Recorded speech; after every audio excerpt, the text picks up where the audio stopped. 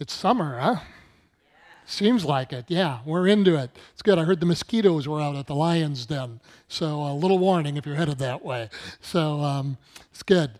So I am going to begin right off the bat by reading to you a couple of verses out of Acts chapter 2. Excuse me. This is Acts 2, verses 1 and 2. It says, when the day of Pentecost, man, I was singing so much I'm losing my voice. Excuse me. Yeah. When the day of Pentecost had arrived, we were all together in one place, and suddenly a sound like that of a violent rushing wind came from heaven, and it filled the whole house where they were staying. Can you imagine that if you were there?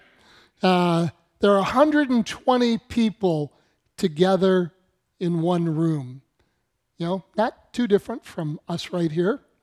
They were praying, they were waiting, they were expecting something, but they weren't really sure what they were expecting. They didn't know what was supposed to happen. And then suddenly, this sound fills the whole house, it says. A sound like a violent, rushing wind. You know, the roar of a hurricane, the roar of a tornado. I mean, it had to be a bit alarming, don't you think? Just suddenly out of nowhere, this sound fills the house.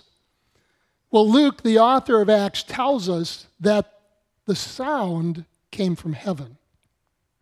That's a little phrase I've usually just read without thinking about all that much.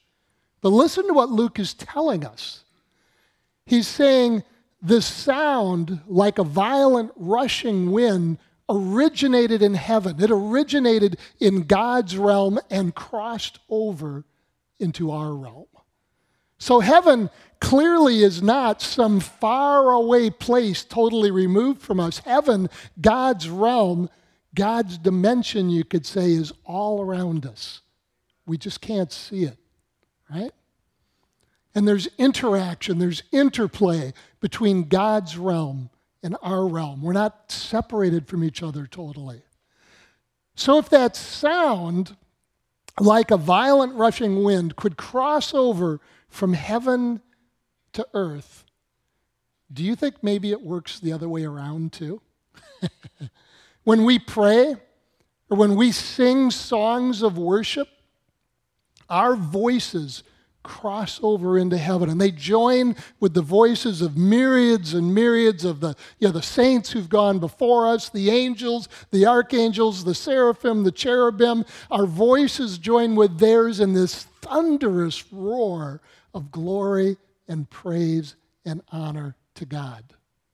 That's what's going on when we gather to worship. We're entering into the sounds of heaven. Heaven and earth merge just a little bit.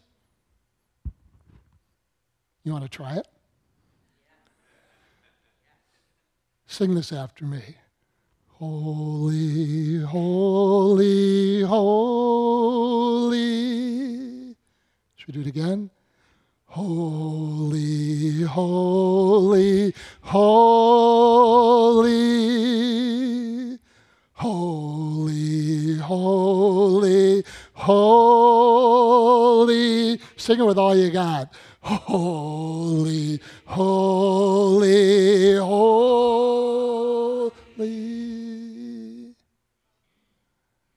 Huh. Heaven and earth coming together, right? Wow. That's what happens when we worship.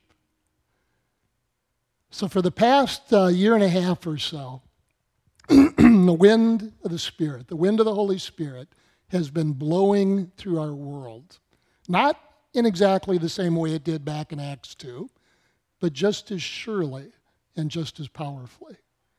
You know, there is a lot of talk these days and quite a bit of hand-wringing about how everything is changing, how the world is changing, and it's changing so quickly and it's changing so dramatically these days.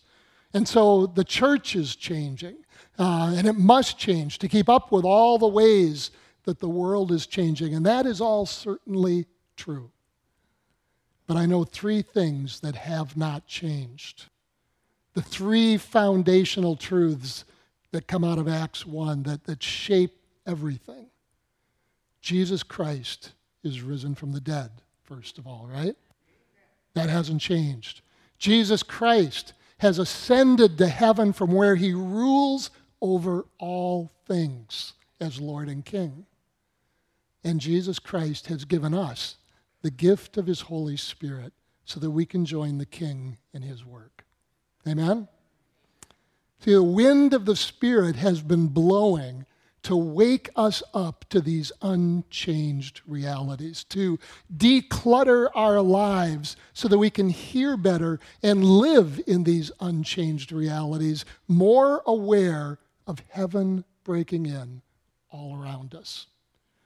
So we're spending this month fasting and praying to hear what God wants to say to us now. We're fasting on Tuesdays. We're inviting everybody to join in with us in any way that you can. We're gathering to pray at 6:30 Tuesday evenings, both here at the church and online. And again, you're welcome to come to either of those. If praying out loud, that idea freaks you out, it's okay. Just come and listen, right? That's perfect. That's valuable. Pray silently. That's okay. We're reading the book of Acts together, too. A lot of us are doing it through the YouVersion Bible app, and you can jump into that at any time or just read it on your own, but we're reading the book of Acts together. And today, we're going to continue teaching through the book of Acts in this sermon series we're called Invested. So, should we pray? So, come, Holy Spirit, make these words life to us. May they come into our minds and fill our hearts and shape our lives. In Jesus' name, amen. Excuse me. So starting again at verse 1. When the day of Pentecost had arrived, they were all together in one place, and suddenly a sound like that of a violent rushing wind came from heaven, and it filled the whole house where they were staying. They saw tongues like flames of fire that separated and rested on each one of them. Then they were all filled with the Holy Spirit and began to speak in different tongues as the Spirit enabled them. I was talking to one of my neighbors, this is a while back. He was someone who grew up going to church, but now is not. And he told me, as if this is something that is obviously true and everybody knows it, that the purpose of church, the purpose of religion, is to get us to follow the rules and be good people. Well, that is a widely held misconception. It's an untruth that I think many of us, maybe all of us to some degree, at least partially believe or struggle with. And it's an easy untruth to embrace because obviously how we live does matter a lot, right? It really matters. Sin, both personal moral sin and large-scale corporate sin like racism and injustice, the sin produces all kinds of destructive chaos in our lives and in our world. But believing God's goal for us is our morality is rooted in believing that God's pleasure in me, maybe even his love for me, is dependent upon my behavior, my thoughts, my actions. And it's also rooted in believing that I am capable of making my thoughts and actions line up with what God wants in my own strength, if I just try hard enough. Well, that belief reflects the lie that the serpent told Adam and Eve back in Eden, or in the Garden of Eden, that God isn't really for you; He just wants something from you. Now, you can't really trust Him or depend on Him or expect anything from Him unless you somehow earn or deserve it. So you have to take control of your life and do what seems right to you. But God's goal for us, his goal for you, is not your morality, however you define that. That's actually far too limited a goal. Morality is what the Bible calls fruit in our life, right? It's what emerges from us through the work of the Holy Spirit in us as we embrace the real goal that Jesus has for us. On the day of Pentecost, they were all together in one place. From chapter 1 of Acts, we know that there were about 120 people there, and we know what they were doing. They were waiting. They were praying. Probably some of the time they were singing songs of worship. They weren't taking control of things, mapping out plans for what to do next. They were waiting and praying and worshiping. Isaiah 64:4 says, God works for those who wait. God works for those who wait. For Him. So often what I want to do, my personality, I want to jump ahead, take control, start working, fix whatever's wrong, start planning, start doing things to accomplish God's plans and God's goals, right? Any of you like me? Yeah, some of us, yeah. But that's actually a version of that moralistic thinking that it's up to me to figure out what God wants and then make it happen. But God works for those who wait for Him. And so those 120 people, those 120 men and women were waiting, they were praying, they were worshiping. The sound of their voices crossed over into heaven. It joined into all that worship going on in heaven. And when you do that, it's not like that makes God do something, right? It's not like we manipulate Him with our praise in order to get God to do what we want. But it does position us, it opens us to receive what God already longs to do for us. Fasting works that way too, by the way, right? We're not trying to get God to do something or get His attention as if He's not paying attention to us by fasting. It's like, God, I really, really need this, so I'm going to fast. No, we are positioning ourselves to be open to what He already wants to do. And so as these 120 people waited and prayed and worshiped, the sound of heaven, the sound of a violent rushing wind broke into their world. The Holy Spirit, God Himself, was poured out into each one of them, filling them. Heaven and earth merged in them. New creation took root in them as the presence of God filled them. So what's God's goal for us? What is His goal? Well, Jesus said in John 17 that it's for us to become one as He and the Father are one. For each of us to be one with God, and all of us to be one with each other. That's what the new creation is really all about. Heaven and earth merging, becoming one. All of us together being drawn up into oneness with God.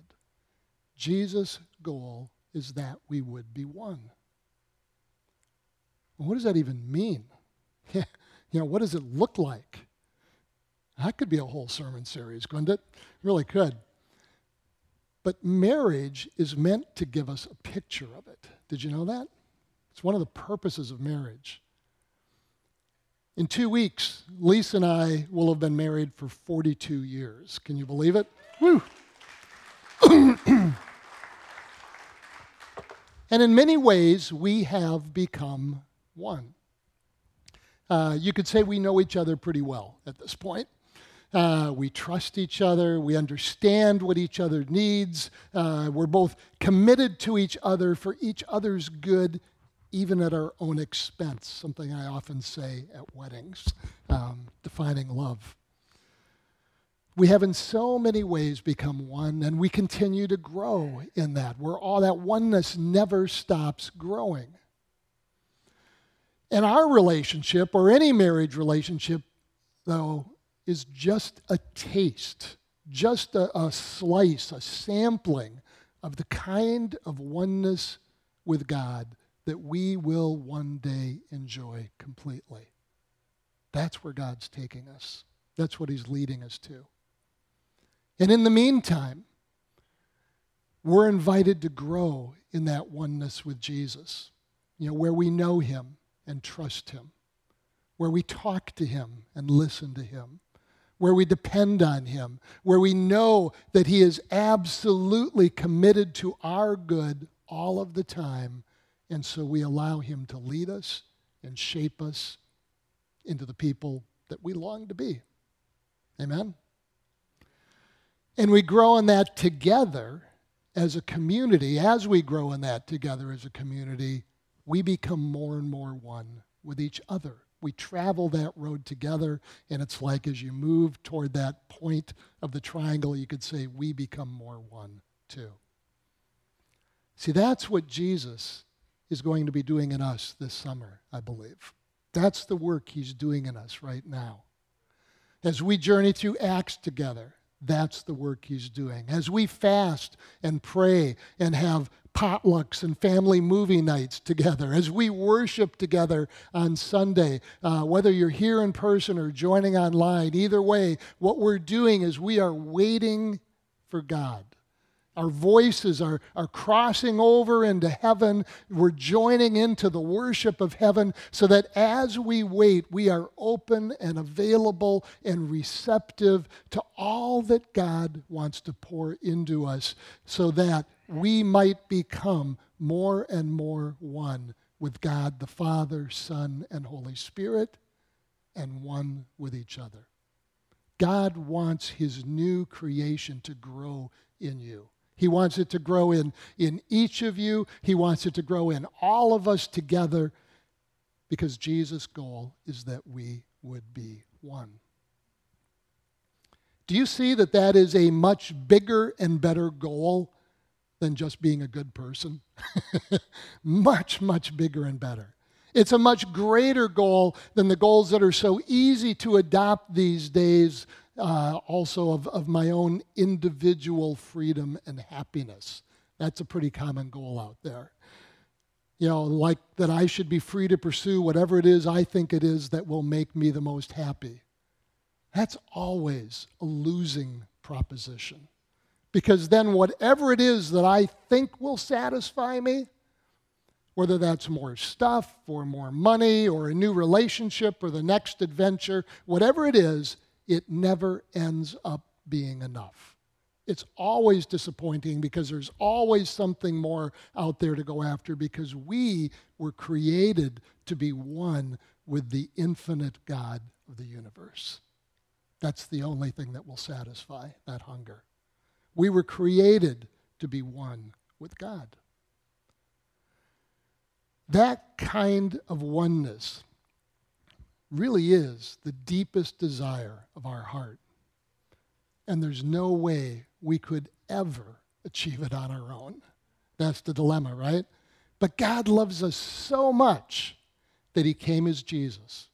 He lived, he died, he rose from the dead, he ascended to heaven, he poured out his Holy Spirit to fulfill the longing of our heart and his heart, that we would be one as he and the Father are one. That's Jesus' goal, that we would be one. And you can see that goal of Jesus being worked out throughout the rest of this chapter. Verses 5 to 6 say this. Now there were Jews staying in Jerusalem, devout people from every nation under heaven. When this sound occurred, a crowd came together and was confused because each one heard them speaking in his own language. Back in Genesis 11, we have the story of the Tower of Babel. And it describes how a group of people wanted to build a tower to reach up to heaven. In other words, rather than just trust and depend on God in his goodness and grace to meet them where they were, rather than wait for him, they adopted that goal of morality, of trying to take control and make their own way up to God. But that never works. In fact, it prevents real oneness with God and with each other. So God scattered them by confusing their language, causing them to speak in all different languages so that they couldn't understand each other. Well, here at Pentecost, God is reversing that. It's really cool. Rather than the disciples trying to build a tower to climb up to God, God came down to them as they waited for him. At Babel, God confused and scattered everyone by giving them different languages so that no one could understand what was being said. At Pentecost, God drew everyone together by giving the disciples different languages so everyone could understand what was being said. And what was being said was the gospel, the message of God's love and grace found in Jesus. So 3,000 people opened their lives to Jesus that day. The Holy Spirit drew them toward Jesus' goal, his goal that they would be one. They gathered together as one. Then at the end of the chapter, starting in verse 42, it says, speaking of this new church, all those disciples, they devoted themselves to the apostles' teaching, to the fellowship, to the breaking of bread, and to prayer. Everyone was filled with awe, and many wonders and signs were being performed through the apostles. Now all the believers were together and held all things in common. They sold their possessions and property and distributed the proceeds to all as any had need. Every day they devoted themselves to meeting together in the temple and broke bread from house to house. They ate their food with joyful and sincere hearts, praising God and enjoying the favor of all the people. And every day the Lord added to their number those who were being saved. It's one of my favorite passages. I love that picture of the early church. But it's a picture of them becoming one with God and one with each other. They devoted themselves, it says. In our the YouVersion devotional that we were reading this week, it said devoted in the Greek. The pictures of being glued together, stuck together with glue. So they devoted themselves to the apostles' teaching, to the fellowship, to the breaking of bread, and to prayer. In other words, they devoted themselves, they stuck like glue to being gathered as a church and waiting so that God could work. They devoted themselves to raising their voices in prayer and worship together so that their voices crossed over into heaven and they joined in with heaven's worship so that they could be open and receptive to all the new creation work that God wanted to do in and through them. Well, Jesus is eager to work in us in powerful ways, through us in powerful ways. He's eager to work in your life to bring you into more and more of his real freedom and life and purpose by making us one. And he's eager to work through you. He's eager to work through this church. He wants to bring his new creation life through this church to the world. So I want to encourage you and urge you to wait, right? To wait expectantly. Wait by prayer and fasting. Wait by gathering to worship. Wait by filling your mind with the scriptures as we read Acts together. Wait by receiving that grace of God. Jesus' goal is that we'd be one, and he works while we wait. Amen? Yeah.